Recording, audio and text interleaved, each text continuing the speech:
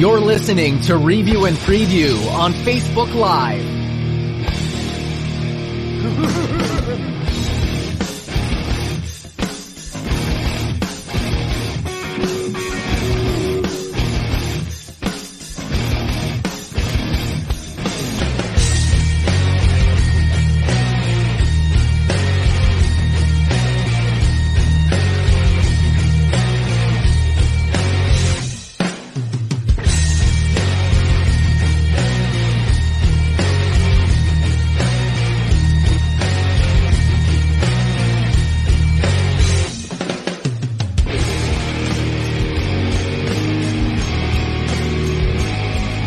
Cut the music.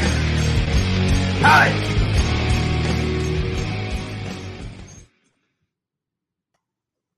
And welcome back to another edition of Review and Preview, everybody. I'm Kyle Russo alongside my co-host for today's edition of Review and Preview, James Montefusco. James, how are you doing this evening? I'm good. Happy to be back with you, Kyle. Should be another exciting show. As it always is, my friend, as it always is. Very exciting tandem. We got an action-packed show for you guys tonight, but first, we have a lot of platforms that we produce this show on, so make sure to subscribe to our YouTube channel at Review and Preview Sports. We also have a Twitter account as well at Review and Preview, Facebook as well at Review and Preview Sports. James, talk about our new group that we have on Facebook that we encourage a lot of our listeners and followers to join as well. Yes, so we have a new group on Facebook. It is called, I just want to get the correct name out there for everybody. It is called, if my phone would load for the name, but you know how that works. It is called the Review and Preview Sports Corner. So make sure you guys join that. We post our show in it. We post just anything that really comes to anybody's mind and sports related. You guys can post it. It's a fun group that everybody posts in, just promote each other's podcasts, has a lot of fun in it. Great content, so we're getting that up and going, which is nice to see as another outlet for all different sports, and even just to run questions by in your own podcast or share something that you thought was fun that you saw, and see if other people like it. Yeah, as well, another platform as well for our people who love to listen on the go. Our podcast is accessible on the anchor.fm.com at Review and Preview. Down below, you could obviously see that. That'll be on the ticker for a little while, but James, as I alluded to earlier, we have an action-packed show for our fans tonight, for our viewers tonight, and we're going to start off as we've been doing since both of us have been on together, just the two of us, the NFL, because that's been one of the hottest topics over the course of this last couple months. So first off, James, J.J. Watt, we talked about it 2 weeks ago. Yep. He is with a new team. Yes, he is. And he is signed with the Arizona Cardinals. And yes. Well, first off, the details of this contract. He signed a 2-year, $31 million deal, $23 million guaranteed in money. He is 31 years old. James, this came at a little bit of surprise, I feel, for everybody. Going into this offseason, hearing the storyline about J.J. Watt, the teams were Cleveland, the Titans, Green Bay, other teams. The list goes on and on. Yep. Arizona, as far as I was concerned, never came up in the discussion. Buffalo as well. Arizona never came up in the discussion at all. How surprised were you by this acquisition by the Cardinals? I was quite surprised because I would have thought JJ would have wanted to go to a contender, like somebody that could be within a contender spot in the next year or so, considering he signed a 2-year, $31 million contract, and he's 31, I believe. Yeah. So it was a little surprising, but looking at it, they got Hopkins over there, his former teammate. They have a young, probably bright star in their quarterback. So to see him go over there, in a way, kind of makes sense. And it's only for a 2-year deal, so realistically, he'll be 33 when that ends up, 33, 34. So he can sign another contract if he wants to another team. But he might. There might have been some other incentives that brought him there. Seeing a young quarterback, seeing what they did, adding him on defense might only benefit them and probably boost them up to another level. Yeah, no, I completely agree with you. And something that, Watt was outspoken about was that he called up Kyler Murray and he said, I'm coming here because I believe in you. Mm-hmm. So that was obviously one of the biggest reasons why. But James, something that I picked up on when you talked about Watt yourself, is that you said, you were surprised that he didn't sign with the contender. And this is where I want all the hate to come in from the comment section. This is where I want it to flow in. I actually love this signing. Tom Scavetta back with D-Hop. Yep. I think D-Hop on Twitter about a month ago came out and said, or Instagram, and he was like, let's finish what we started. And that was like on February 16th. And he winded up, signing with the Arizona Cardinals. But this is where I want the hate to flood in, for my opinion. So I actually love this signing, I think, than any other team that he could have potentially signed with. Mm-hmm. And let me explain. This might take me a few minutes. Let me explain. All right. So Buffalo, for example, right? Example. Yep. J.J. Watt goes there. J.J. Watt's 31 years old. Yes, Buffalo has a great defense, but on that defensive line, he'd be the star guy. At this point in his career, he's not that guy. He's a nice complementary piece. I don't think he could be the number one. On top of the fact in the AFC, I don't think that's the piece that pushes Buffalo over Kansas City. In fact, I don't know really realistically what can push a team in Kansas City. So I don't think that would have been a smart move by him, as he probably would have been the cornerstone piece on the defense. Mm-hmm. The Titans, for example, we saw how their defense got absolutely obliterated by one player in Lamar Jackson in the playoffs. Yeah. I don't think J.J. Watt, at this point in his career, even though he's still a fantastic player, is going to be the resolution to their problems. Even though it would have been nice. On top of the fact, J.J. Watt's a very humble guy. I don't think that he wanted any revenge in signing within the conference or the division of which formerly with the Houston Texans, that he'd want to play them 2 times a year and show them any hatred or try to hurt them in any which way. I don't think he's that type of person. So I don't think that was ever in consideration. Cleveland as well, with my same point with Buffalo. Cleveland is a great young team. I don't think J.J. Watt on that defensive front puts them over the edge. I don't think it does. That's my personal opinion. Green Bay, where it gets interesting. Green Bay, you could make the argument that having him alongside Preston Smith, Zadarius Smith, might have pushed them over the edge. Yeah. And I think this is a couple factors going into it. I think that J.J. Watt looked at a team in Green Bay and probably seriously considered it. And I think that coming from an organization which gave him such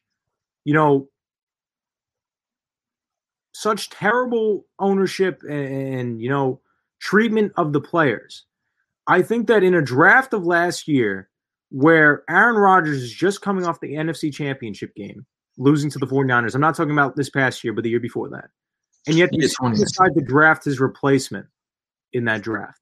Mm-hmm. I think that if I'm J.J. Watt, I get scared off because I don't know if Aaron Rodgers is going to be the guy. So what's to say that Green Bay, let's say after the season, is going to still remain a contender if they go to Jordan Love potentially? That's true. Now I'm going to jump into why I love the Arizona deal so much. Arizona, I look at this division and I say, yes, it might be one of the toughest divisions now coming into this year. But come next year, I think it could be in Arizona's hands to lose. I'll explain why. You look at the 49ers, right? The 49ers are crumbling at the minute. They lost Robert Saleh, who is, the defense is what got them to the Super Bowl. It was not offense by any stretch of the imagination. They lost him. He was the hype man. He was the reason on that defensive side of the ball why they were as successful as they were. The defense is also starting to age a little bit. As you saw, they don't have a guy in DeForest Buckner anymore. Traded him to the Colts. They're going to lose a guy in Richard Sherman because he's not going to be back. They're going to lose other pieces, which made them so successful. You go to the offensive side of the ball as well. Who did Robert Saleh bring over with him to the Jets from the 49ers organization? The offensive coordinator in Matt LaFleur. So the offense is going to falter a little bit, I think, even though they have a guy in Kyle Shanahan. And you don't know what Jimmy Garoppolo is going to be either. Now you look at the Seahawks, right? Russell Wilson, we'll talk about it in a little bit. Is he going to remain with the Seahawks? His name is now come into question where he's saying that he would happily accept a trade to the Chicago Bears, which we'll talk about in a little bit. He's not happy in Seattle. But Seattle is so cap-struck that they cannot do anything to really necessarily improve the situation. The only way in which they can improve is if they draft well and they don't have any draft picks, or if they offload Wilson, which will offload money, and they'll get a lot of picks back in return. So Seattle, If that happens in Seattle, Seattle in the NFC West instantly, in my opinion, becomes the worst team in the NFC West. Yeah. Then you look at the Rams, right? I was a huge advocate for Matthew Stafford. I love Matthew Stafford on that team. Absolutely love it. The Rams are another team, though, have zero flexibility. This is the team they have. They don't have a lot of depth. If somebody goes hurt, we saw what happens. The team falters, the team lacks. Matthew Stafford is a guy who's been injured his entire career. That's why he necessarily hasn't gotten the credit that he deserves in terms of his stats and his performances. Now, the Rams do have one of the best, I think, third in offensive protection when it comes to the passing game. So I don't think that's necessarily going to be an issue. But he's also an older quarterback, and he's a free agent in 2 years. Will the Rams bring back a 35-year-old guy? Who knows? And that's when I look at the Arizona Cardinals, and I say they are one of the youngest teams in the NFL. They have a lot of great talent. J.J. Watt went to a guy in Kyler Murray, went to a guy in DeAndre Hopkins, and asked probably, is this a good organization? Is this good ownership? Is this good management? Can I trust this? And I think that they obviously convinced him, especially DeAndre Hopkins, coming from the Texans organization, which has been deemed as dysfunctional, knows the answer is yes, that this organization is clear-headed, all on the same page, wants to win. That's the ultimate goal. A lot of people as well, and a team that I forgot to talk about as well, the Pittsburgh Steelers. That was a team that people link J.J. Watt to. This is why I love, and I looked into it a little bit, this is why I love the steal even more to the Arizona Cardinals. Arizona, James, they have $17 million in cap space this year, which is a little bit. It's a decent amount. Not too much room to really make any big splashes, but guess how much money they have next offseason, James? With not really losing any of your cornerstone pieces in a guy like a Budda Baker, in a guy like a DeAndre Hopkins, in a guy like Kyler Murray. Guess how much they have? Take a guess. Just take a shot in the dark. $50 million? $90 million. I was going to say $100 million, but I'm like, that's going to be too high. Really? $90 million with keeping some of your key cornerstone pieces. They have $90 million to spend. And you know why people said he was going to go to Pittsburgh, James? So he could link up and play with his brothers. Well, guess what? Guess who's a free agent in 2022, which is the second year of J.J. Watt's contract? TJ? TJ's a free agent. And TJ, when he decides to break the bank and hold the Steelers accountable and make him get paid, he's going to make it difficult. Listen, could they throw the franchise tag on him? Absolutely. I'm not saying that's not a possibility. They also got to worry about Minkah Fitzpatrick, who's going to reset the safety market.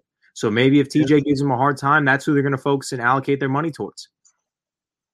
But if TJ becomes a free agent and you're Arizona with $90 million, pick up TJ, man, and look out for Arizona. And Pittsburgh might not even be after Big Ben, if this is Big Ben's last year. Listen, Pittsburgh is screwed, I think. They're going to have their own problems coming soon. Never LOL. This is the Steeler fan. Sal, I hate to say it, but they are screwed. They are screwed. Big Ben has hurt them cap wise. I know they have a lot coming off the books, but this is a team that is going to take years, I think, to rebuild. Whether that's through the draft, because that's what they normally do. And Sal, you could advocate for that as well. They aren't a team that's bringing in free agents. They're a team that drafts well. Everybody that's on that roster, they've pretty much drafted, right? James Washington, Juju, James Conner, Ben, Villanueva, DeCastro, Pouncey, who just retired. Everybody on that defense, right? Bud Dupree, JJ, Stephon Tuitt, Cam Hayward. The list goes on and on. Oh, it does. The list goes on and on. They're not a team that's not that they don't spend money, but it's a team that necessarily isn't. Ben is done after this year. Absolutely. He's not coming back. I'm not saying they're not going to have the money. They'll have the money, but they're a team that is going to have to literally build up from the bottom because of how much money they've invested into Big Ben. And that personally, I don't think it's going to pan out that well, especially because they haven't even renegotiated his contract. But that's why getting back on track, I think that the J.J. Watt deal is so good. Because Arizona, again, was a team, I think they went 8-8 this season. Oh, yeah. And Kyler Murray in the last couple games got injured. Mm-hmm. If he would have played, I'm not saying they would have won both the games that he was injured in, but if he would have won one of those games, he would have been 9-7 and potentially could have been a wild card team.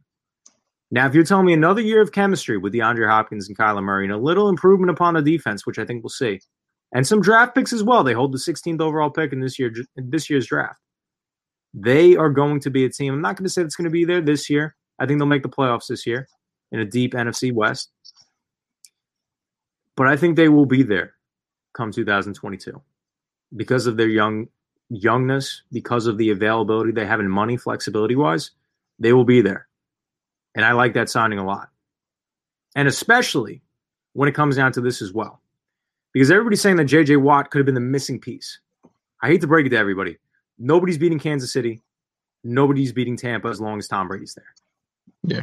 But knowing that Patrick Mahomes is the younger of the two, being in the AFC is not going to help JJ in his career. Moving to the NFC is going to help him. Because why? Drew is done. Aaron Rodgers may be done in a year in Green Bay. Russell Wilson may be done in a year in Seattle. Matthew Stafford only has 2 more years left with the Rams. What is he going to be? Tom Brady, again, we joke about it, but realistically, what? Maybe another 2 years or so? No, another 10. Cap on it? Another 10. Another 10? But you get what I'm saying. Arizona has the most upside in terms of the next outlook of these next 2-3 years. That's my personal opinion. And again, even when his contract does expire after 2 years, he's only going to be 33 years old. He's still young enough to relatively play in the NFL probably another 3-4 seasons. I think so. Especially being in a hot weather environment. That's another thing as well, guys. He's only played in the AFC South. He's played in indoor Lucas Oil Stadium in Indianapolis. Mm-hmm. Texans is indoor. That's 8 games a season. Jacksonville, which is outdoor, but that's Florida. And Tennessee, which is sunny all the time down in Nashville. He's doing the same thing again. Playing in Arizona, 8 games a year. San Francisco, California. Indoor stadium for the Rams. And Seattle, if you catch them in the earlier part of the season. That's 11 games right there that you get in nice weather. That's another part to extend his career as well. I think this is smart. So those are all the reasons why I get ripped apart for that opinion. But I think this might have been one of the best choices that he could have had potentially for the extension of his career, for the chance to compete for a Super Bowl at this point in time without, tagging yourself to a Tampa Bay Buccaneers team or a Kansas City Chiefs team. I think this was one of the best decisions that he could have made for his career, aside from any of the other teams that we had listed in previous weeks or that had been in the news. Now, James, after I just had that whole discussion with myself for I don't even know how long, any say in J.J. Watt signing with Arizona?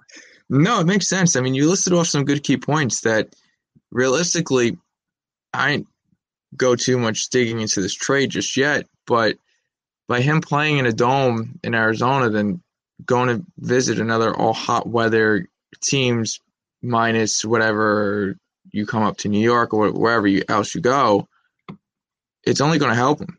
And due to some of his injuries, it might only benefit him because he doesn't have to, his body doesn't have to deal with some of that harsh biting cold that a lot of the other players do, like his brothers in Pittsburgh have to deal with.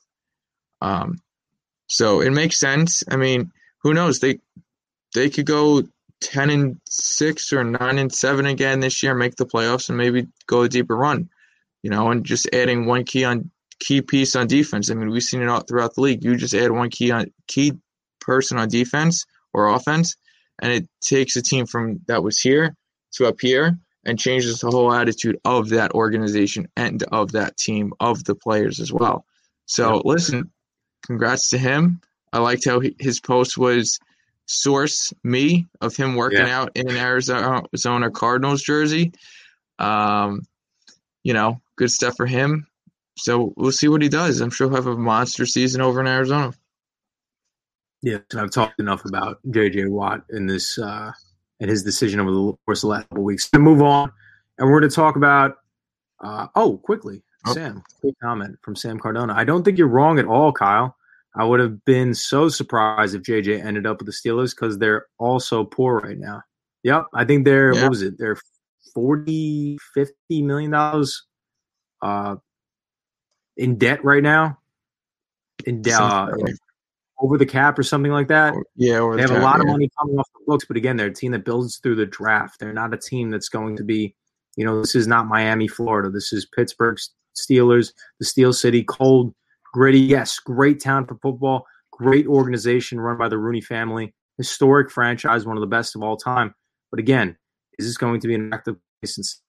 I want to play for the Steelers, especially when they're in such a blow-up rebuild. I don't think that's going to be a team when they have as much money as they're going to have is going to be a team that a lot of people are going to want to sign with, personally. That's my personal opinion. But we'll see what happens. James, we're going to move on into another controversy right here. Dak Prescott. Moving on Dak. All right.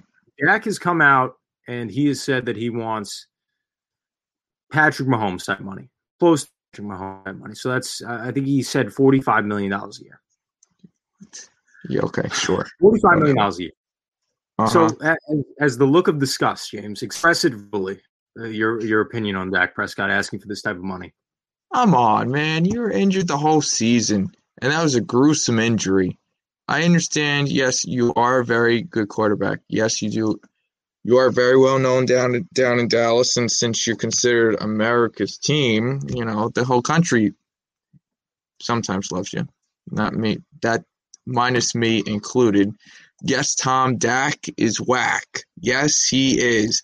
For him asking for that much money, wasn't last year he was like trying to get $80 million or something from Jerry Jones and Dallas? He was asking for some absurd contract too last year. Listen, you're coming off an injury, bud. Your offensive line isn't what it was when you enter the league. Zeke, I don't know what's going on with Zeke because he's been going down ever since he entered the NFL. He's decreased. Exactly. He's been going downhill, and considering he have, his BFF at quarterback, he's been looking disgusting. You have a slew of wide receivers, which is phenomenal, but if you can't stay upright, it's not going to make a difference. So realistically, Dak, you got to take a lesser pay. Yeah, you might deserve it, but you don't deserve it right now. You're coming off of a big injury that ended your season. Let's see how you play this year. You're not playing against that great wall of Dallas anymore. You're playing of a reconstructed, older line. Zeke is a lot older. He looked terrible this year, in my opinion. If Stephen A. was on this show, I'm pretty sure he would do his little skit, what he does when he talks about the Dallas Cowboys. But that's Tom says it's best. Dak is whack, 100%. Listen, bud, I understand you want the money, but I don't know. And then Sal comes, I got news for you. If he doesn't get hurt. Who doesn't get hurt? Not that owns the Cowboys, pays him 100%. Agreed, Jerry. He's talking about Jerry Jones. Yeah. Agreed. Yeah, agreed. And then James, his sister in the comment section. Listen to my sister. All right, sis. You know what? After the show, I'll just talk to you upstairs. We need to have a serious conversation. Thanks for watching, sis. I love you. But yes, let's go Cowboys. No, sis. You know what? That's it. I'm disowning you too. Love you though. Tom, another one on a serious note. I think he should play on the tag in 2021. I agree with you, Tom. Because you ultimately have to see what he does. If he doesn't perform or what he used to perform with this injury, is Jerry Jones going to be willing to hold that much cap and that much money in one player that ultimately may not pan out to what he used to be? But that's my rant, Kyle. I'm going to be the advocate here for Dak Prescott. I'm not listen. Nobody deserves that type of money, and I'm not advocating for him to get paid $45 million. Not advocating that at all. But I am advocating. Hold on. Yeah. How about them Cowboys? Wash, buddy. Come on, man. Really? You too? How about them Cowboys? I don't think so either. When I see you next time, you're going to have to disown a couple people after the show. I really am. I have to disown my own sister. I have to disown one of my friends. You know what, man? Jeez. Love you guys too. No, but for real, Kyle, continue. I'm going to advocate a little bit in terms of getting your money, right? So, James, I'm going to quickly go down with you right now, just the entire NFL. All right, we're going to go in the quarterback spectrum. We're going to go through the entire NFL right now. Okay, so we're going to start it off in the AFC. Personally, we're going to start it off in the AFC, right, James? Yeah. And we're gonna compare Dak to the quarterbacks in which these other teams play for. Okay. For the entire NFL. Yeah. And you're going to tell me if you rather have Dak or not, because this is going to be my argument. Okay. And I'm going to take a little bit of note. We'll take a little bit of notes. So give me 1 second.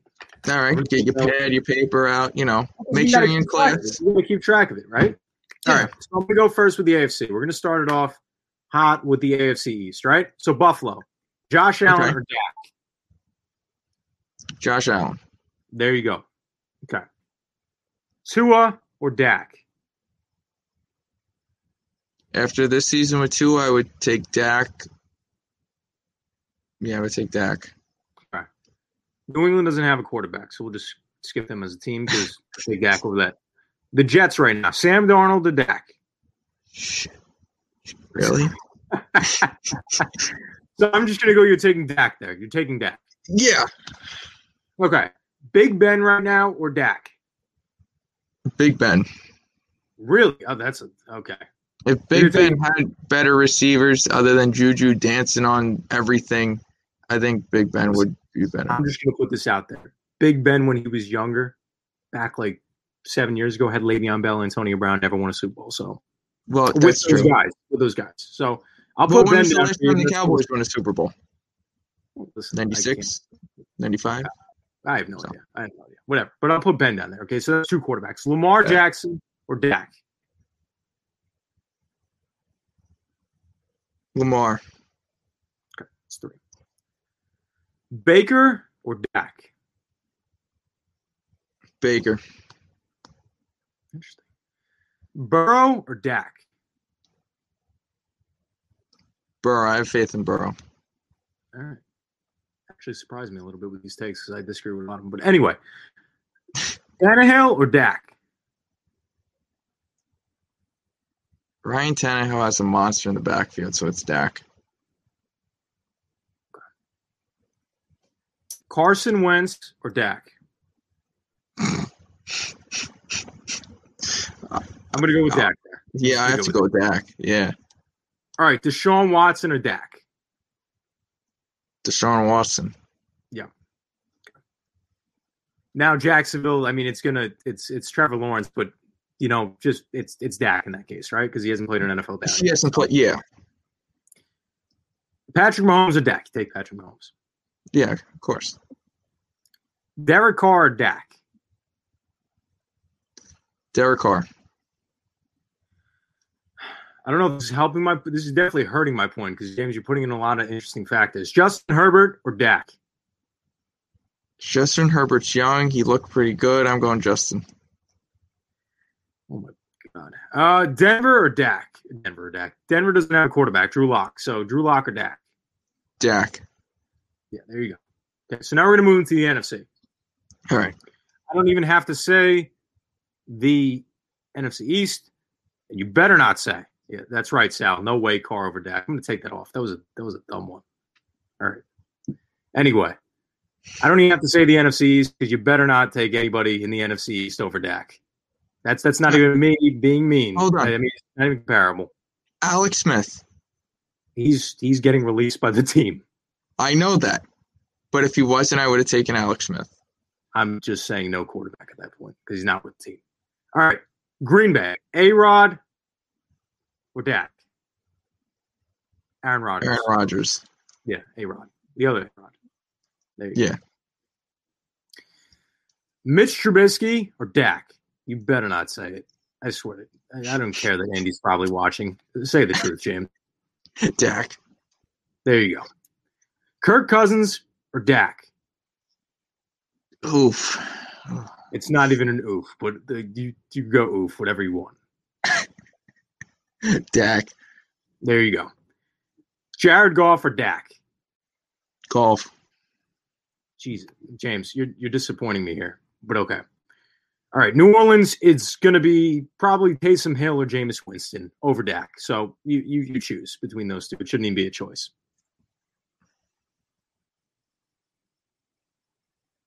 Jameis Winston and Hill combined. It's Dak, buddy. It's Dak. I'm not even writing this down. Tom Whatever. Brady or Dak? You put Tom Brady. You know Teddy what? Bridgewater? No, not Tom Brady. It's Dak. Okay, so we could go for Jameis Winston over Dak, but not Tom Brady. No, it's Tom Brady. Okay. Teddy Bridgewater or Dak? Teddy Bridgewater. Dude, what are you doing here? No. Matt Ryan or Dak? Dak. Wow. Okay, Russell Wilson or Dak? Russell. I'm just going to put this out here. Matthew Stafford or Dak? It's Matthew, right? Matthew. Kyler or Dak? Kyler. Jimmy Kyler. G or Dak? I'm going to go with Dak. So right now, Yeah. I'm going to do a little adjusting to your list because I strongly disagree with a decent amount of them. I was surprised, actually. I'm going to eliminate Big Ben from Dak because I think that you'd rather have that. I'm going to say that Ryan Tannehill, although he was good, I think that people would prefer his quarterback play versus Dak because I think that Ryan Tannehill is as successful as he is because of Derrick Henry. Yep. I'm going to eliminate Derek Carr because that was, my goodness. That was a scorching hot take. Well, you no way, Carr.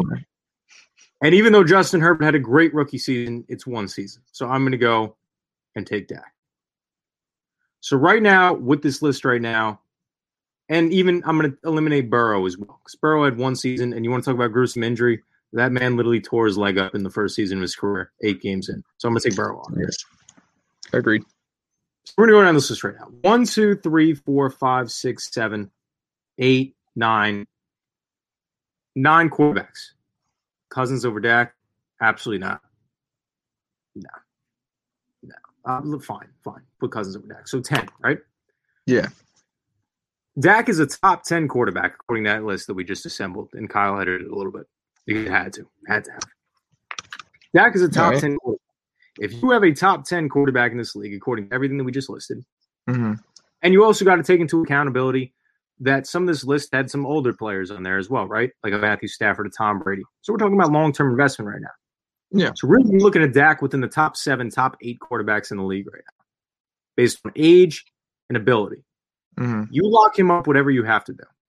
I understand that it's egregious that he's asking for $45 million, but this is what I have to say to rebuttal that statement. Okay. You know how offensive it probably was to see Jalen Smith, who ripped up his leg, get paid before him? La'el Collins get played before him, the tackle. Tyron Smith get paid before him. Ezekiel Elliott, who decided to stay out and spend his time in Cabo in order to get paid instead of Dak, the franchise quarterback. Amari Cooper, who had a half a good season with the Dallas Cowboys and then got paid. A year and a half and then got paid. It's offensive at this point. That's how I view it when I look at Dak. That you have to be taking this on some type of offensive level. It is offensive that you have your franchise quarterback right in front of your face and you've been disrespecting him since day one. His first season in the NFL, James, I said it last week, 13-3, led them to the playoffs as a 4th or 5th round pick at a Mississippi State. And you know what? After that season, you know what the conversation was coming out of Jerry Jones' mouth? Well, Tony Romo still has a chance to start for this team. Why is that even a question? Dak Prescott is the franchise quarterback of this team in a division that stinks when it comes to quarterbacks right now. This guy can rule your division, but you keep on messing around with him for some reason. Yes, Tom, you could tag him absolutely, but that's only going to screw you even further because you've already tagged him. So you tag him again, that'll put $35 million just for this 1 year probably on him. And then if you decide after playing games with him for the past 4 years, oh, we want to pay him again, then you're building yourself up right back to that $40 million a year mark that you didn't want to have to do. Yeah. So you're only playing with this guy for no reason. There are 32 teams in the NFL, and we just listed. Only 9 guys would you rather have at the quarterback position than Dak Prescott? Why do you have a top 10 guy for America's team? You have paid everybody else, who I'm not going to say was less deserving, but Dak proved more than all of them. You're messing with your franchise quarterback. Well, do I get it? No. That's because the Cowboys like ex-cons and stuff to be paid like stupid money, and Dak isn't an ex-con or like he hasn't done anything bad. He's actually probably done a lot good for the Dallas community, and if not more. That I don't know. That's my best guess on it, but I see where you're saying that he is a top quarterback. You're playing around with him. Ultimately, if I was him, I would see if I could start shopping around, seeing what other team is willing to take me. knowing the stats I have, yes, minus this 1 year of me getting injured on a week, whatever it was when he played the Giants. But the fact that they're playing around, I would be like, all right, if you're playing around this long, I might as well just see who's out there, see if my agent can make a few calls, see if the guys I know throughout the league knows anything from their coaching staff, knows anything of their organization, if they would be interested in Dak, in a trade even. Maybe that's easier for the Cowboys and Jerry Jones to settle. That you trade away Dak for whatever it is, for a few first-round, second-round picks, whatever, and Dak makes 40 to 35 to 40 million a year. He gets what he wants to an organization that probably actually cares and wants to win now, not what Dallas is doing. Yeah. And then Tom's comment: How can you invest long-term in a player right now who just had the severity of the injury that he had? Tom easily said, you invested long-term in Tyron Smith, right? Who's had injury-plagued season after injury-plagued season, back problems, which is even worse personally, especially as a tackle in this league. You invested long-term in a running back, which we all know has a shelf life for 7-8 good years. You paid him in his 4th year after he's declined steadily every single season since entering the NFL. You paid him.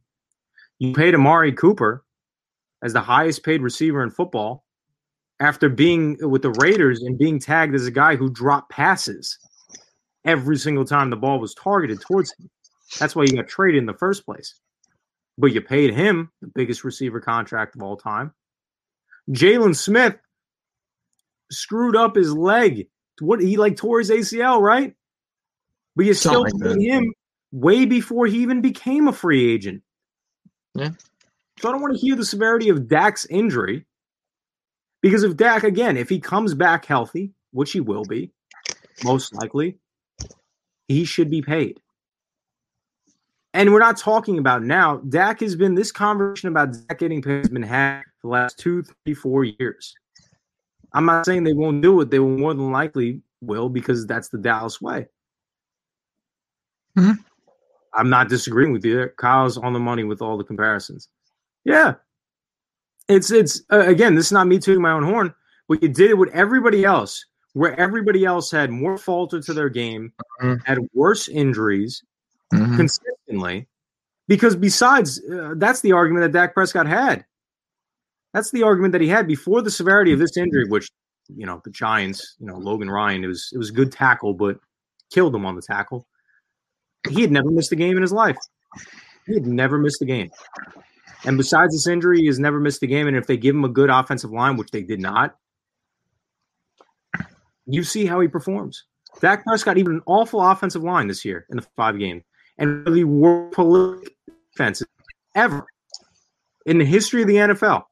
I was giving up, at that point in the season, 35 points a game, was still managing to put up 100 yards on unbelievable completion percentage, still throwing a tremendous amount of touchdowns.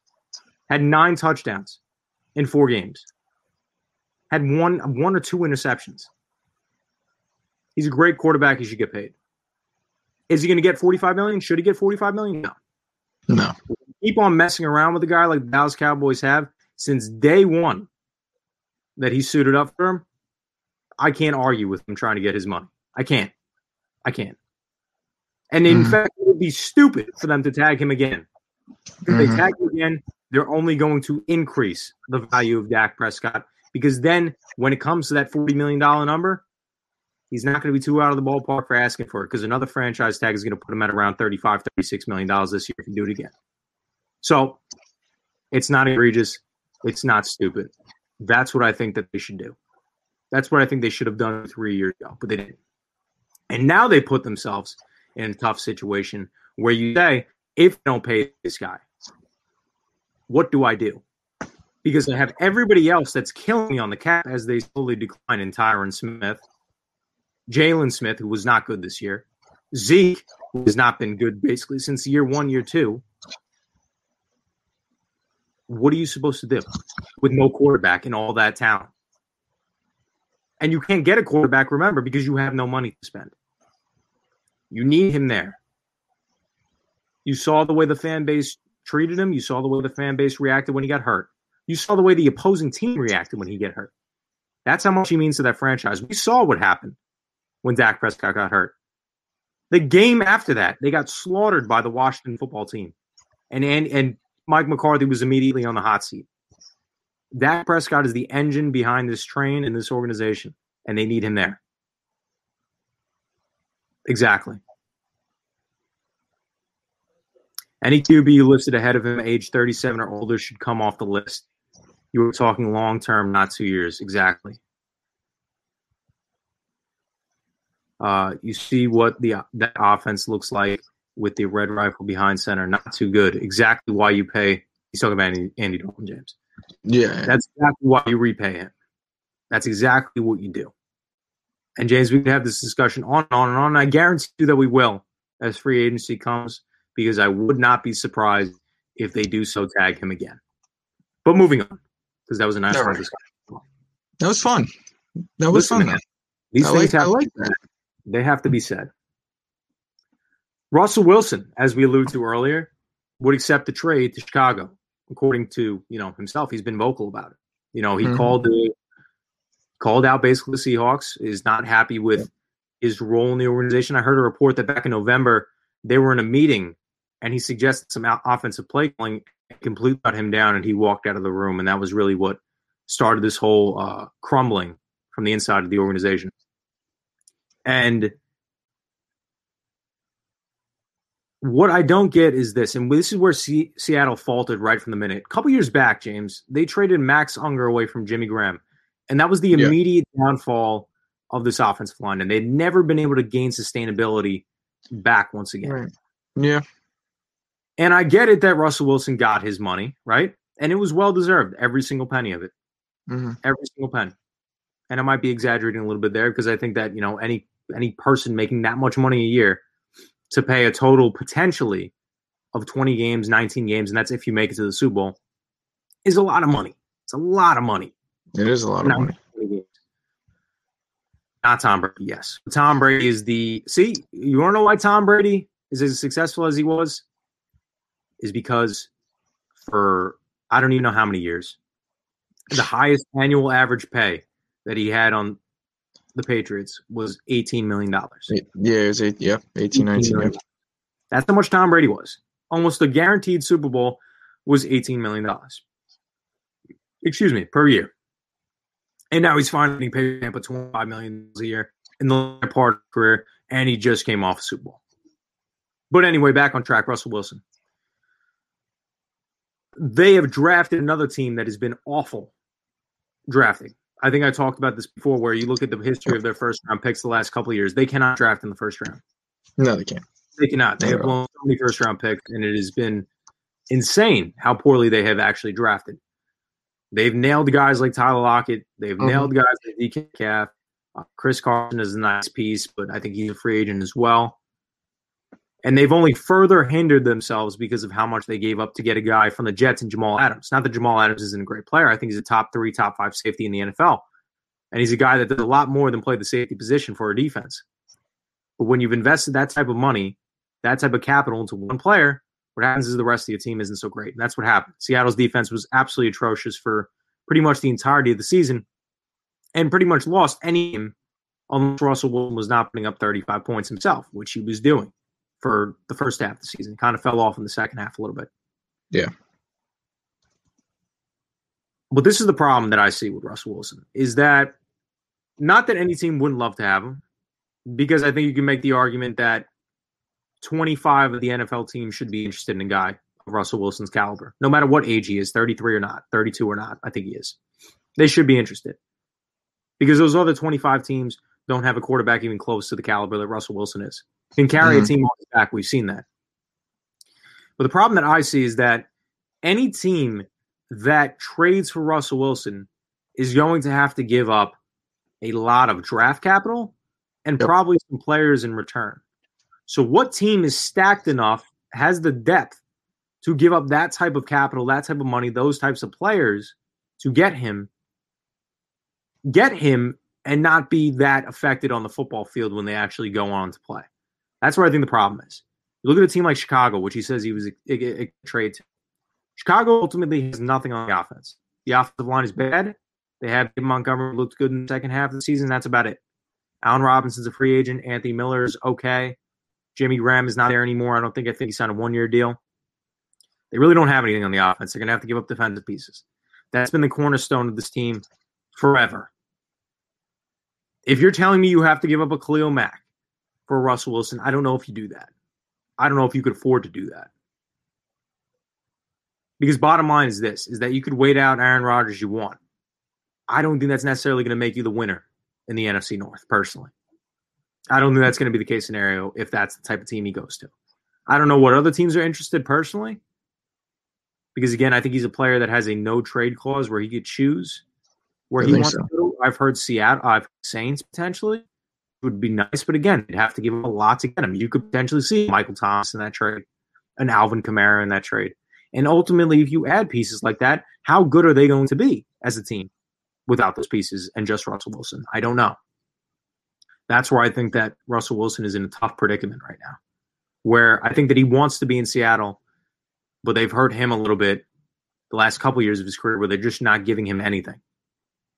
And then when they pay him, they don't a guy who has the best deep ball in football, a guy who's been one of the best quarterbacks in the league the last several years, and you're not allowing him to have any offensive say in the room.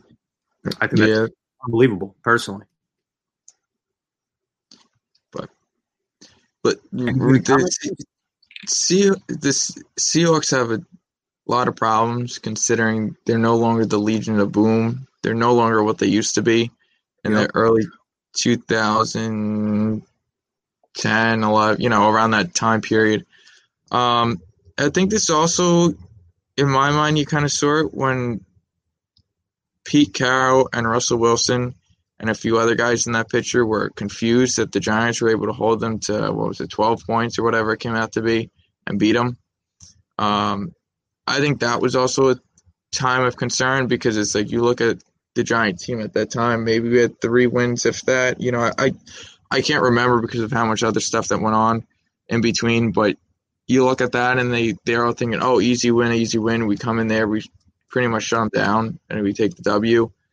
I think that was also a concerning point. I think also the fact that if you can't let a veteran quarterback make play calls or suggest different play calls that are seeing the defense on the field in live time, yes, even though the coaches are in a booth, they're on the sideline seeing it live time. It's different behind center and can't talk about that.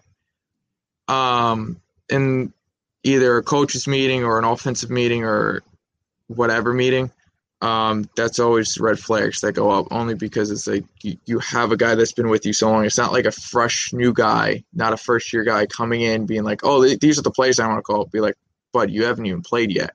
But for Russell Wilson to come in and asking that and then getting denied, I see his frustration. I would see why he wanted to be traded because then ultimately you feel like that organization no longer has your back or no longer respects you or any of the ideas going forward. So that's why, and Harrison and I say real quick, James, before we move on a little bit, is that something I don't understand with organizations, right? And this people say, and people the backs of the ownership, and some people have the backs of the players, but there's no real in between. And for me, I see the players arguing a lot more than I see the owners. This is why. If you're telling me that you're going to invest that type of money in me, you can't tell me when it comes to, I'm the quarterback. I run this offense. Everything goes through me. You're going to tell me I can't have any say in what I'm doing with, my quarterback play? That's like saying, look at the Deshaun Watson situation real quick before we move on. Everybody says Deshaun Watson, play for the Texans, do what you have to do. It's a new general manager. It's a new coach. You signed on the dotted line. You signed the contract, whatever. Play for the team that you signed for. You signed with them. That's the team you got to play for. Deal with it. Yeah. Ask you a question. You think that he would have signed the contract if he knew Bill O'Brien was going to trade away his number one weapon a month later? Probably not. Probably not. You think that he would have signed that contract if that he knew when Bill O'Brien was going to last 4 games, that he would have absolutely no say in the coaching hiring? Probably not. If he was told that he was going to be lied to because that's what's been reported, that he was lied to about the firing of somebody, Easterbay, I believe it was, because he was apparently supposed to be fired as part of the agreement. And apparently he was on the plane as they went to go hire David Culley, the new head coach. If he was told that and lied to, you think that if he knew that, he would have signed on the dotted line? Probably not. So yes, he signed with the Texans organization, but as much as, you know, there might have been stipulations in the agreement with it, there were also thoughts in his head to why you signed that contract long term, because you believe in that organization and what they're doing because of what they've shown you. And then when they completely throw you for a 180 and hinder your career, I'm sorry, that's not what I signed up for. That's where I don't fault them, because that's not what they ultimately signed up for. When you're investing that type of money in a player, that means you trust them and to do what it takes to be the leader of this organization and to represent them on the best scale possible. When you personally hurt them, like, not doing the best interest of your own organization. I'm going to move on. So, James, in other news, multiple executives believe it is a foregone conclusion that the Patriots will trade start cornerback Stephon Gilmore in the offseason. Okay. We'll see what happens with that. Yep. Stephon Gilmore is still one of the top corners in the league. Patriots could get a haul for him. I think he's 32 coming off an injury, but he's still one of the best corners in football. We'll see what happens with that. I said it earlier. Alex Smith is expected to be released from the Washington football team. James, what will the Washington football team do at quarterback? We saw that they have Kyle Allen. We saw that, Taylor Heineke, they signed him to a 2-year extension. But I see them drafting a guy. I know we talked about this when we did our quarterback carousel segment a little bit ago. Yeah. I see them drafting a guy, rebuilding from the start in that position, because we already know they have a great defense. I just got to get that quarterback solidified. But any words upon Washington's decision? No, it stinks because Alex Smith comes back and played pretty much out of his mind, comeback player of the year, and to only be let go by Washington. But I think it might only help him figure out everything in his life on decisions. Does he want to continue to play football, or does he want to be with his family more and not risk such a gruesome injury and so long of getting back on the field? Washington has some questions. Does Taylor Heineke start in week 1? We'll find out. Or do they go after a quarterback? To be determined. We will see. We will see, right? Only time will tell. And to wrap us up with the NFL segment, James, a couple little notes. Kyle Van Noy, linebacker for the Miami Dolphins, gets released 1 year into his 4-year deal. It was a 4-year deal, $51 million contract. I was actually surprised by this. He had a very good season at the linebacker position. 6 sacks, 43 tackles. I think a total of 60-something or 70-something. So very surprising there, considering the defense was one of the best parts of their team last season. Yeah. So look out for Miami as they may look to try and make a big money move. Kyle Rudolph gets released from the Vikings. James, not a good day for Kyle's, man. Not a good name. No, the Kyle name, you may just want to go by your last name for tomorrow. We're going with Russo today, right? Even though it says Kyle on my little name tag right down in the corner. Yeah. But Kyle Rudolph gets released. I feel like this was a long time coming. They drafted Irv Smith a couple years back. Yeah. So this was coming, and he really wasn't a guy that was a factor in any of these games the last couple of years. So he gets released. And last but not least, I heard about this, and I feel like this was already known, but I heard about this as potentially a definite, that the Steelers will not be bringing back running back James Conner. He was good in his first season, really wasn't good this past season. As you saw, they tried to work Benny Snell in the lineup a little bit. Yeah. Some other guys as well. McFarland, I believe his name is Anthony McFarland out of Maryland. Not a surprise. We'll see what happens with him if they do look to re-sign again. Steelers are another team that's cap struck and really dealing with the middle of things right now as they look to figure out Ben Roethlisberger's situation. But, James, that'll do it for our NFL segment. I know it was long, but again, that first half, I feel like it needed to be had. It was long, but it was good, especially when we did the Dak comparison to all the other 20 and change teams because we missed the NFC East. So absolutely. But James, without further ado, we're going to get right into the NBA portion of this edition of Review and Preview. So, in NBA news, the Atlanta Hawks have fired their head coach Lloyd Pierce. This does not come as a surprise. Atlanta has kind of been It's kind of been a disappointment this year. I had a lot of high hopes for Atlanta. They stand at the 11th seed right now in the Eastern Conference. Went 11 and not 11. Has a 14-20 record at this moment right now. They're not a good team, James. They're not a good team. They weren't a good team last season when he took over. I believe Nate McMillan, who was on the coaching staff, is taking over as the head coach.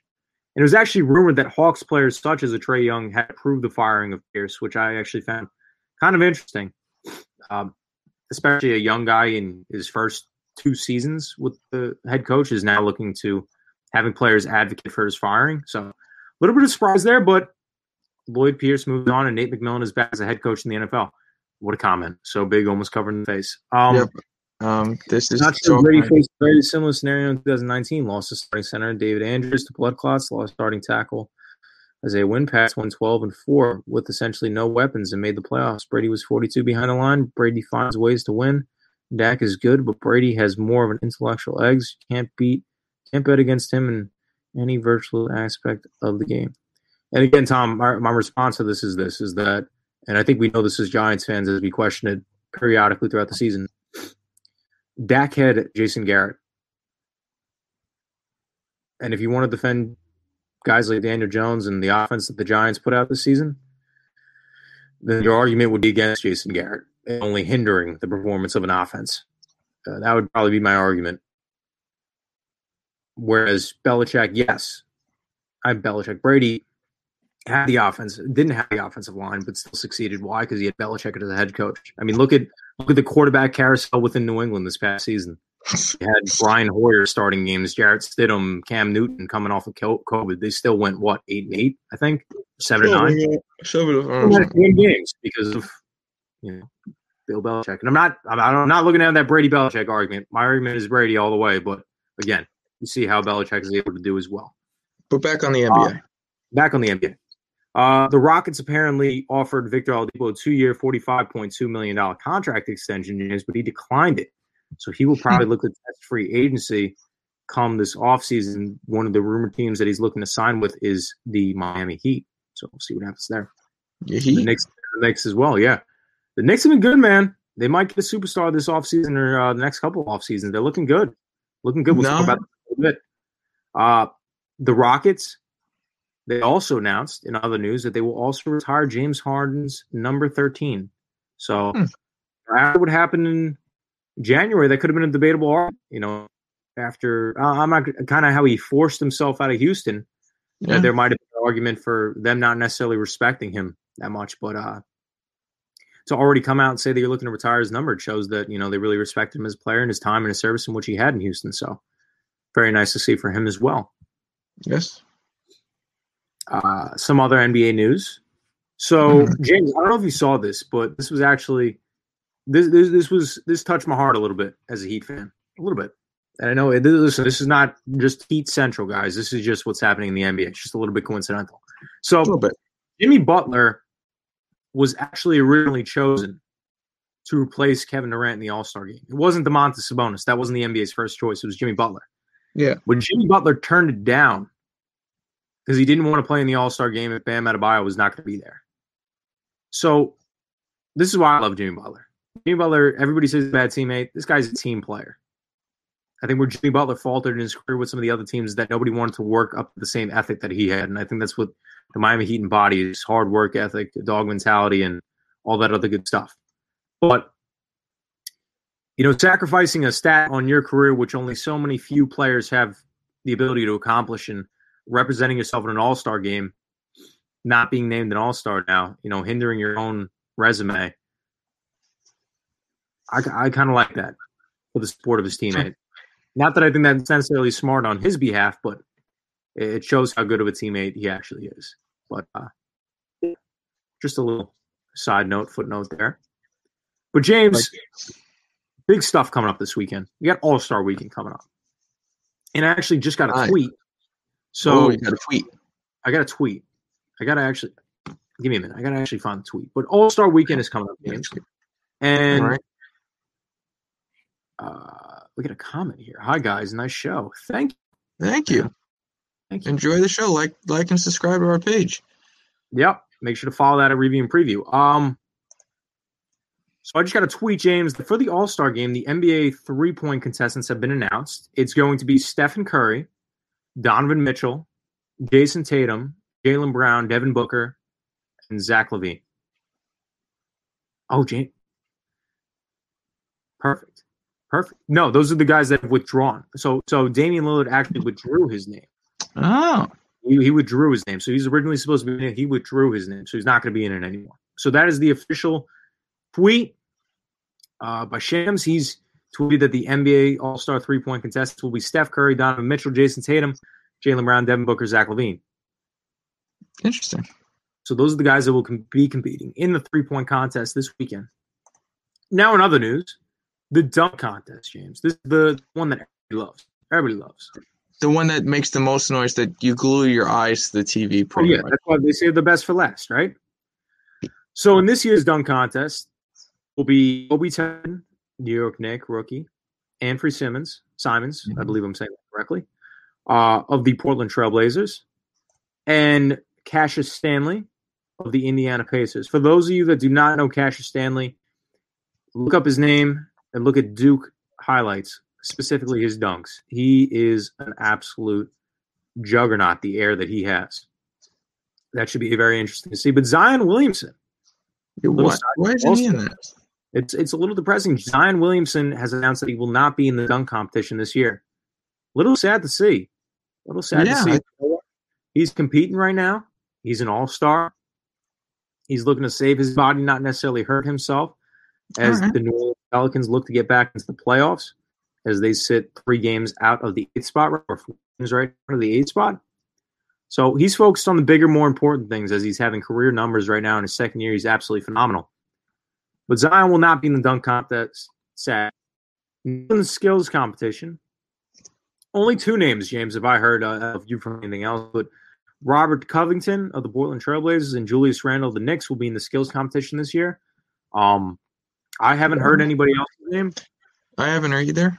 But you know what? The Knicks have a lot of players in either the game. Well, I think they have one in the game, but they got a lot of players in the All-Star break contests and shows. So, hey, listen, Knicks are pushing the right buttons right now. Yes, they are. They're doing the right thing. Leon Rose has definitely helped them out a lot.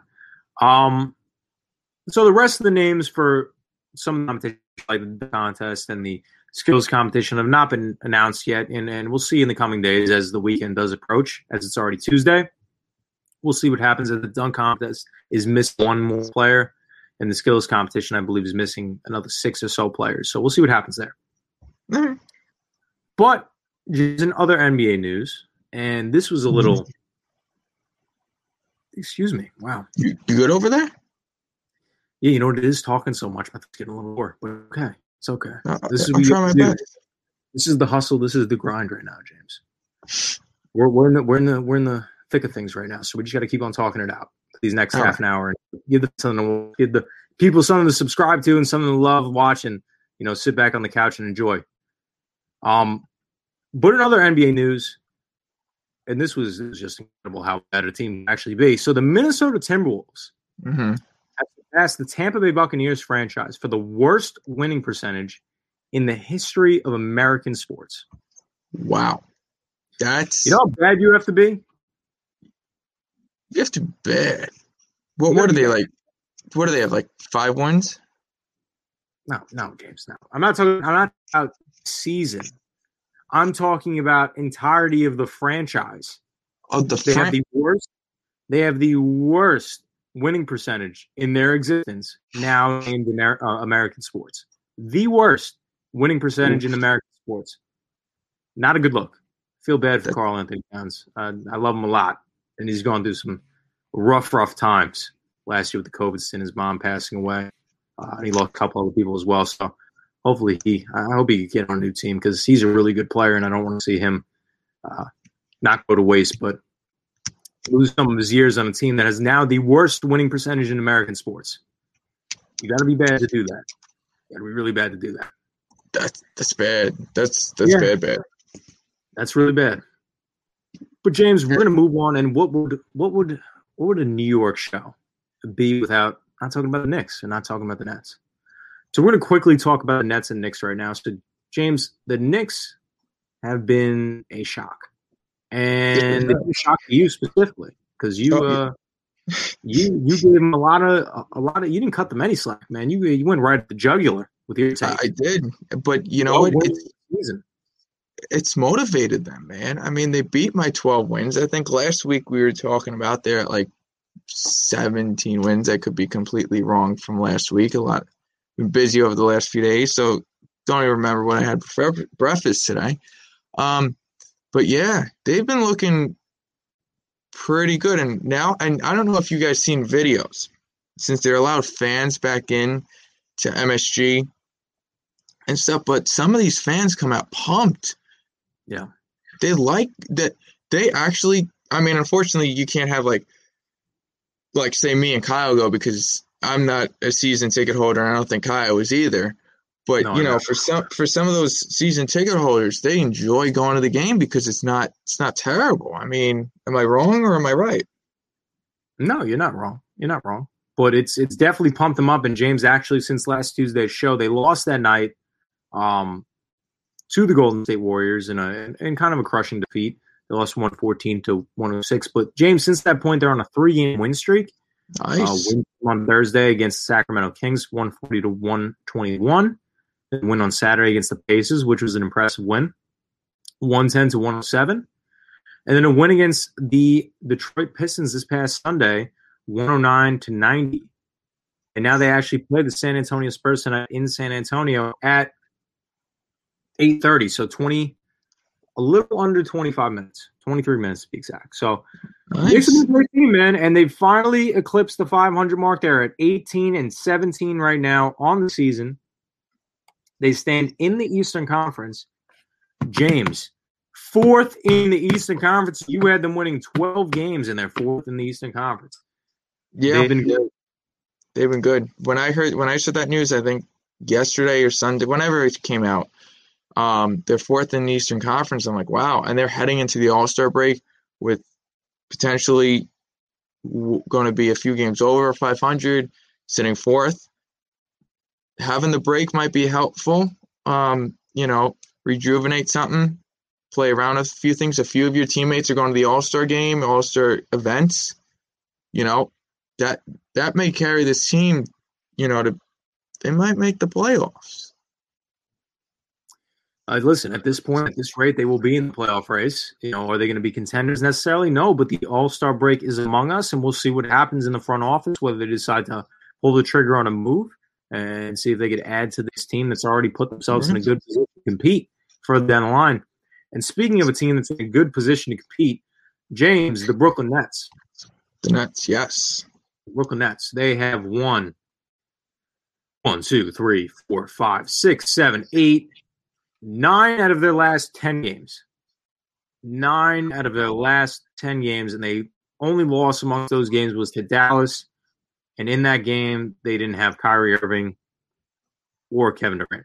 So, well, Kevin Durant really hasn't been playing many games. Am I correct? No, he's been out for a long time now. I'll give you the exact date. Because I remember him being with his protocols. It feels like almost a month now. Kevin Durant has not played since February 13th against the Golden State Warriors, last team he played against. So it's been, and it'll be close to it'll be a month by the time he comes back, because you got to remember he's not playing in the rest of the games before All-Star break, and he's sitting out the entirety of All-Star break. And when they come back, it'll be like March 14th. So it'll be about a month that he missed.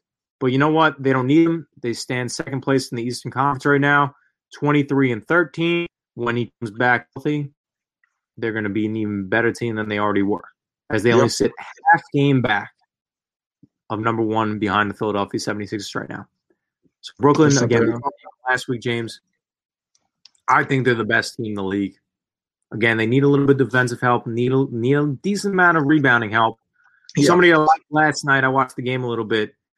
Nick Claxton off the bench is center for him. He dropped 17 points in 17 minutes center for them. So that's definitely nice to see, as that was one of their more lacking positions. But they win that game in overtime last night against the Spurs. So good stuff. Listen, for a long time, and James, you know this as a New Yorker, we have been, I guess you'd say, deprived of a lot of good winning teams. And I think for the first time in a while, we'd say almost across the board that every New York team is in a really good position right now. For the most part. For the most part, yeah, I would happen to agree. And you know what? If the Nets keep playing the way they do, when us non-season ticket holders are able to go to a game, I might have to go to the game at MSG for the Knicks, and then I'd never. To be honest, you can ask any of my friends. We decided we're not going back to the Barclays. But listen, if the Nets are playing pretty well next season, I might have to take a trip to the Barclays Center to watch them too. Listen, for a basketball game, yeah, you show up. And I've never even been to MSG before. I've only been to Nets games. So very, very nice stadium. Obviously fantastic basketball team. Only seen the Nets play, never seen the Knicks play in person, but the Nets have something to watch right now, James. They do. They definitely do. But moving on, we have some MLB talk. Ooh, MLB. Some MLB stuff, James. So this recently came out. I think this came out today. So Mickey Callaway. He was formerly with the Indians. Managed the Mets, I think, for 2 years. Yeah, something like that. And was now on the Angels staff, I want to say. So yes, he got into some trouble for some behavior that he had back in 2017, and I believe this year as well. And it was recently stated that the Indians did know about this behavior when it happened back in 2017. That's so nice. It's a terrible situation. Should have been fired right then and there. I'm saying that's nice. I just want to make our viewers clear. Sarcastically. I'm not saying that that's nice. Like, it's all sarcastic. If you guys would see the facial expression I'm doing, it's completely sarcastic because it's just disgusting on what he did. And now hearing the organization was holding information from the rest of the league or whatever is also disgusting. Kind of hoping the league takes some sort of action towards the organization and be like, listen, you knew about this. Why wasn't any discipline held accountable? And Sal, you read my mind here, buddy. Cleveland should be punished. I agree with you. There should be no reason. There should be no, if you knew about that, you got to let people know, at least the league know. Figure something out. But yeah, Cleveland should be punished, whether it be a fine, whatever. However they work that stuff out, but Cleveland should be punished. I couldn't agree more. And, obviously we talk about the league, but look at the Mets, for instance, right? The Indians let them hire this guy as their manager knowing this type of information. So, yeah, which is also, disappointing as being a Met fan. But, if Cleveland knew, Cleveland should have came out. And then South, another wire. Now they put him on. They put him on leave, which basically is the nice way of firing a guy. All right. Yeah. Like a no timetable type of leave. So it's the nice way of letting somebody go, I guess you could say. We got any good MLB news other than that disgusting news? Not really, man. Spring training has come underway.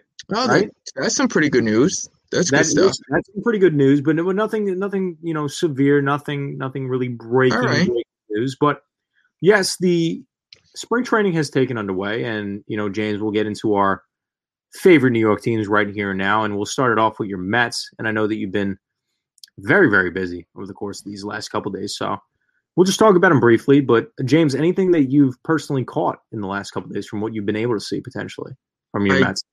I do know Stroman pitched today. From what I've read and saw, he looked pretty good, which is nice to see considering he took the year off last year because of the COVID stuff, and that was the league's decision of doing, and nobody was penalized for it. So I'm glad to see, even though it was his first outing, glad to see him pitching well. It was actually the first game, the SNY booth, I wasn't able to catch it. Gary, Keith, and Ron was able to call the game, so that was nice to at least hear their voices when I saw some of the recaps. But listen, I'm looking forward to what the Mets have this season. They won against, I think they played Houston today, 2-0. They lost yesterday to Miami. listen, a lot of these spring training games, Kyle, me and you both know, especially early on, you're not going to see your veterans, you're not going to see your starters, and if you do, you're only going to see them for an inning or two.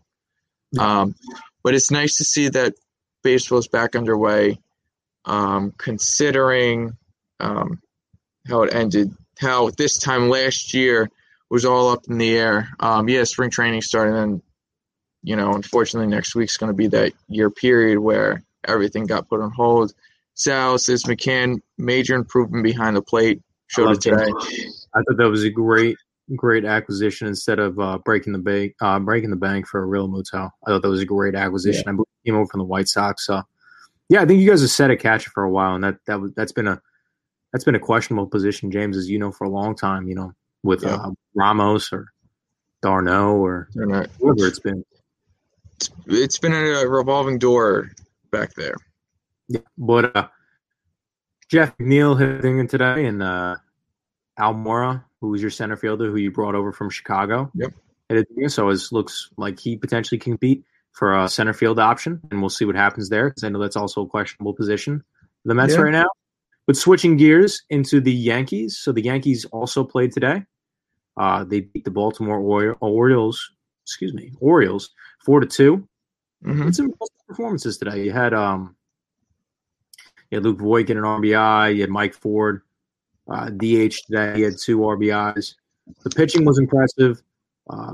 Jordan Montgomery looked decent today. These are spring training games. They're not too much to get too happy for, but it's exciting to see that baseball is back underway. They played yesterday against Detroit. Won that game 5-4. I know. I believe his name was Gittins. Hit a grand slam yesterday. Unbelievable moonshot over center field. They have a wall out in center field at Steinbrenner Field down in Tampa, I believe it is. Absolute bomb into center field. But again, I don't think these guys are necessarily going to make the opening day roster. But Gary Sanchez is getting his bat on the ball, hit a home run as well today in that game. Good to see because, again, and James, being a baseball fan yourself, you could advocate for this as well, seeing that, Gary Sanchez 2-3 years ago was back in 2017 or something like that, was one of the ascending players in baseball. Forget about catcher-wise, one of the ascending players in baseball. Yeah. And one of the best catchers in baseball offensively. Defensively struggled a little bit, but his offense being so good, that didn't necessarily matter. But we'll see what happens because I believe opening day, James, do we know the start of opening day? For just in general? I don't know, but you know what? Give me 2 seconds and I'll figure it out. James, we'll give you 2 seconds. Opening day 2021. Let's see what they say. They give me spring training. April 1st, it's saying. Major League, this was reported February 11th of this year. Major League Baseball on Thursday announced the game times for its Masters 2021 regular season schedule, which will begin with all 30 Major League clubs playing on opening day on Thursday, April 1st. Love to hear it. So about a month away, exactly a month away, until baseball is underway. Yes. Now, James, switching gears for the last time, the last 11 minutes right now that we got of this show, 12 minutes that we got left of this show, we're going to talk some hockey. And before we get into our New York teams, we're going to talk a little bit about some breaking news. Sidney Crosby, one of the faces of the NHL, is now on the COVID list. I believe Pittsburgh is a team that's had some COVID problems. I always mess up Pittsburgh and Boston, but I know that Boston I think it's the similar colors. Yeah, obviously, yes, the gold and the black. But yeah. Sidney Crosby is now on the COVID list, and not knowing a timetable necessarily of his return should be, I would assume, back within a week or two. But we'll see what happens there. We'll see what happens. Yeah, and hopefully he's okay, speedy recovery, and all that good stuff. Yeah, and some other NHL news. I know that Ottawa Senators former Ranger Derek Stepan, center for them. I believe he dislocated his shoulder. He's out for the remainder of the season. Yeah, that hurts. The Senators have struggled a lot this season, so definitely a big loss veteran for that team, and probably one of their best players on that team at this point in time. So, not a good situation. But James, for the remainder of this time, as there really has not been so much noise across the NHL right now, let's talk about the New York Rangers first, and then we'll cap it off with the Islanders, right? So the New York Rangers, again, we talked about it last week. They've now become an interesting team to evaluate because of the situation that they're in right now. Yep. They're just getting, I believe, a guy back tonight in Filipino. They're actually playing Buffalo right now. They're leading 3-1. I mean, Buffalo is good. Another goal. Very nice to see. That's his third of the season. Buffalo's not very good. So. Chris Kreider's got a goal. Pavel Buchnevich has a goal as well. So very impressive. Very impressive. Even though Buffalo's not so much of a great team, it's good to see them get back on track because, again, they have been struggling, James. As we know, they have been struggling. They had lost two of the last three games, which yep. An ugly loss against Boston and a bad loss against Philadelphia. They did beat Boston the first time around when they played them on Friday. They beat them in a 6-2 victory. Lost to them on Sunday 4-1. But now leading Buffalo right now in the second period with about 8 minutes left. I think we split the Boston series. Let's see where they're at right now, Tom. So they have James, you're leaving me on the spot right now. Okay. It's the Kyle Show, ladies and gentlemen, for the last 10 minutes of this show. All right. So Buffalo right now, Buffalo has 4 stars. Sal, elaborate. I know they got Jack Eichel on there. I know they have Rasmus Dahlin. Who else do they got on that lineup? Bach Poso's fallen off. Jeff Skinner. Does he even play anymore right now? I don't even know. Elaborate a little bit for me in the comments section, Sal. But let's see, Tom. Boston, you think they split the series? They lost the first 2 matchups to Boston. Then they won the third. They lost the fourth. So right now they're down 1-3 in the series against Boston. So you think they come back and win the next 2? Interesting. And both those games are at Boston, Tom. So we'll see what happens there. I don't know if they necessarily split the series, but Boston's a great team. They're a great team for a very long time, as long as they got guys like I meant the last 2 games. Yeah. Let's see what happens. I mean, a team with David Pastrnak, Patrice Bergeron, Marchand, Tuukka Rask. I know they got Yaroslav Halak in there. I know the defense has kind of faltered a little bit this season. That's kind of been one of their weaker stances, but we'll see what happens. Again, we're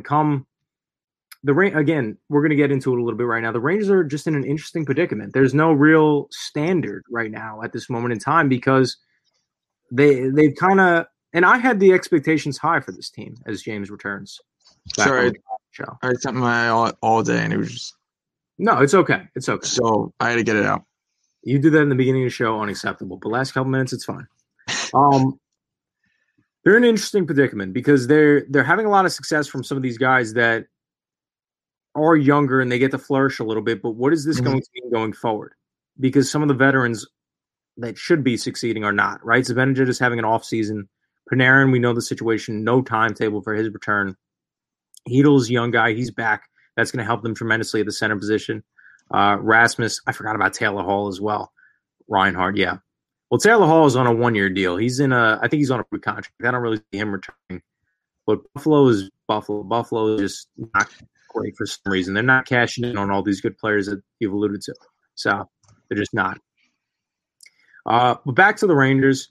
Again, they're in an interesting predicament because all these standards, all these bars that we had set for them, they just necessarily haven't succeeded in a shortened season. Again, can they turn it around? Absolutely. But it's going to take a lot of wins. It's going to take a lot of wins because right now they have 17 points on the season, and that leaves them 8 points out of the 4th spot right now in the East, which would get them into the playoffs. Eichel wants out. I've heard the Rangers tied to that, potentially with a Zibanejad trade, but I think that Zibanejad has just played so poorly this season. I don't know if you can necessarily put him on the same platform that Eichel is on at the time. We'll see what happens there. I don't know if Buffalo gets rid of him as he is, I believe, the face of their franchise at this point in time, knowing that Taylor Hall's on a 1-year deal. I don't see them throwing overboard yet. But back with the Rangers, again, once you lose a guy in Panarin, it's going to be very difficult to succeed with no timetable of return. I don't know necessarily what the expectations are at this point in the season. I know there's questions at the head coaching position. What does that necessarily mean? The goalies haven't really been great. Shesterkin has been okay. Georgiev has not been great. We'll see what happens with them.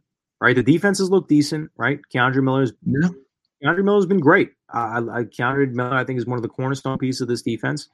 Trouba's been out, who's supposed to be the leader on defense. Ryan Lindgren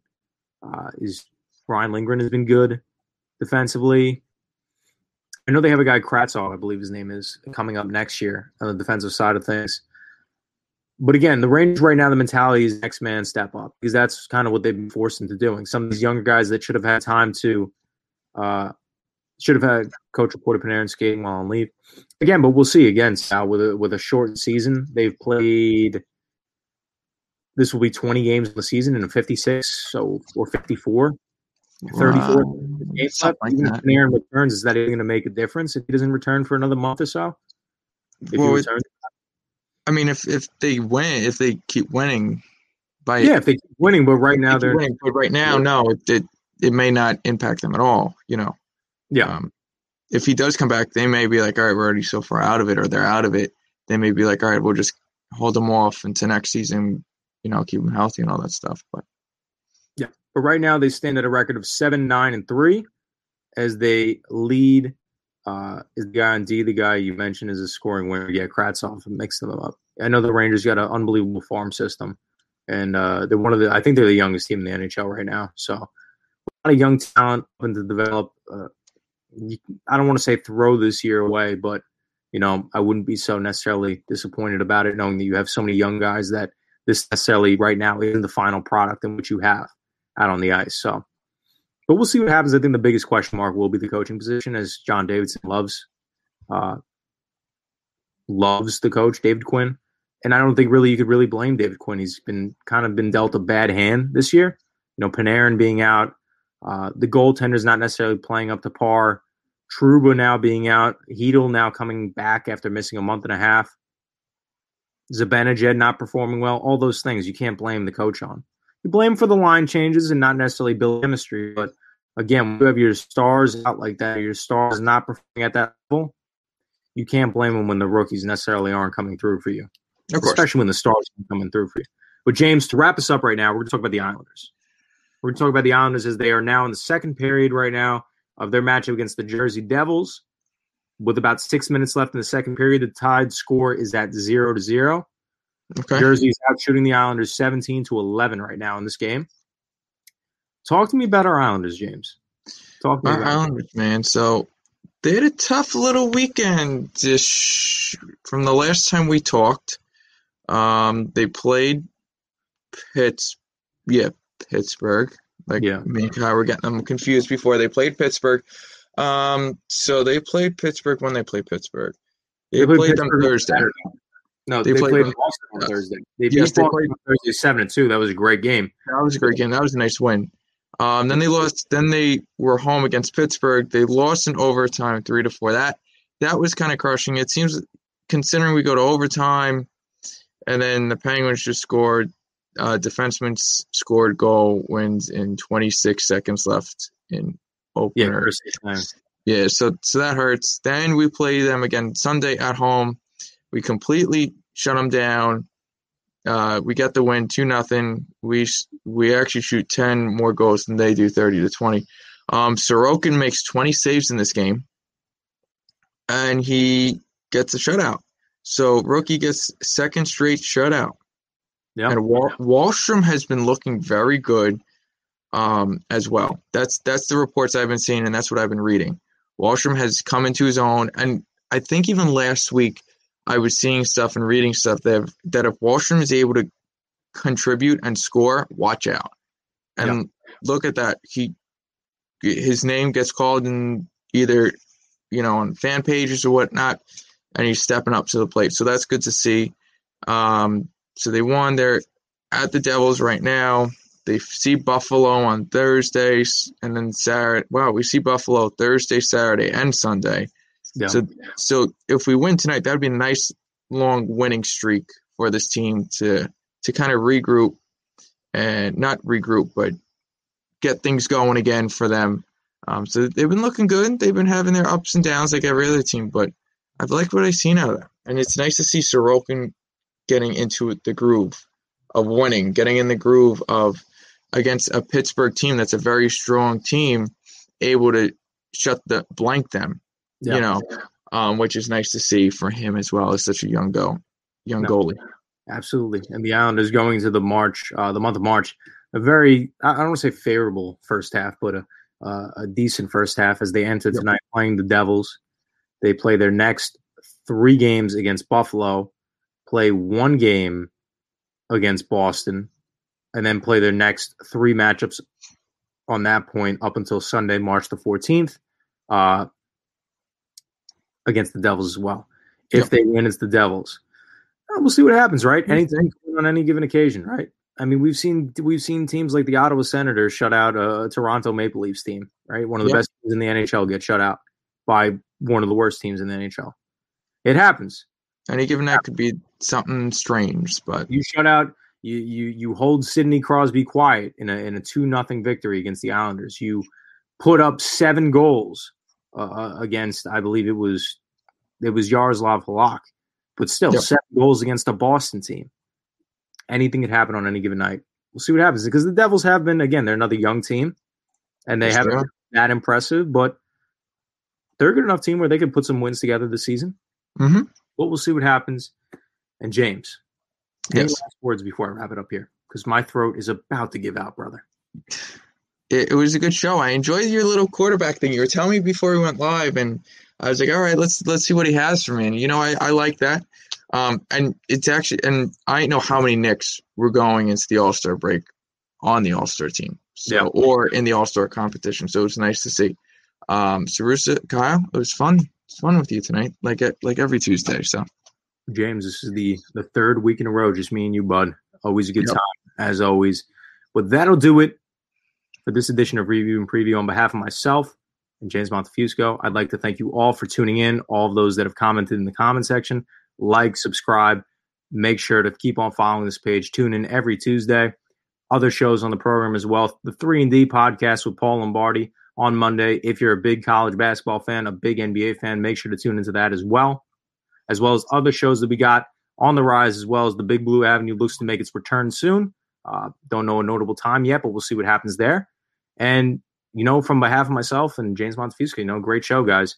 Great show, James. I really do appreciate you being on with me. And stick and listen. We'll be back next week. And, James, I'm not going to surprise you, but next week we're going to have a whole NFL free agency show. That's going to be the sticking point with next week's show, as that is one of the biggest things coming up as we do enter NFL free agency. March 17th, it's on a Wednesday, I believe. Our show is next week. I want to say it's March 9th. March 9th. So March 9th. So we're going to preview it the week before because a lot of guys kind of signed before that official starting point. So we're going to preview a little bit. That way we get ahead of the game before it's more just a discussion of what already happened. So we will see you guys next week. Thank you all for tuning in. Have a great night, everybody.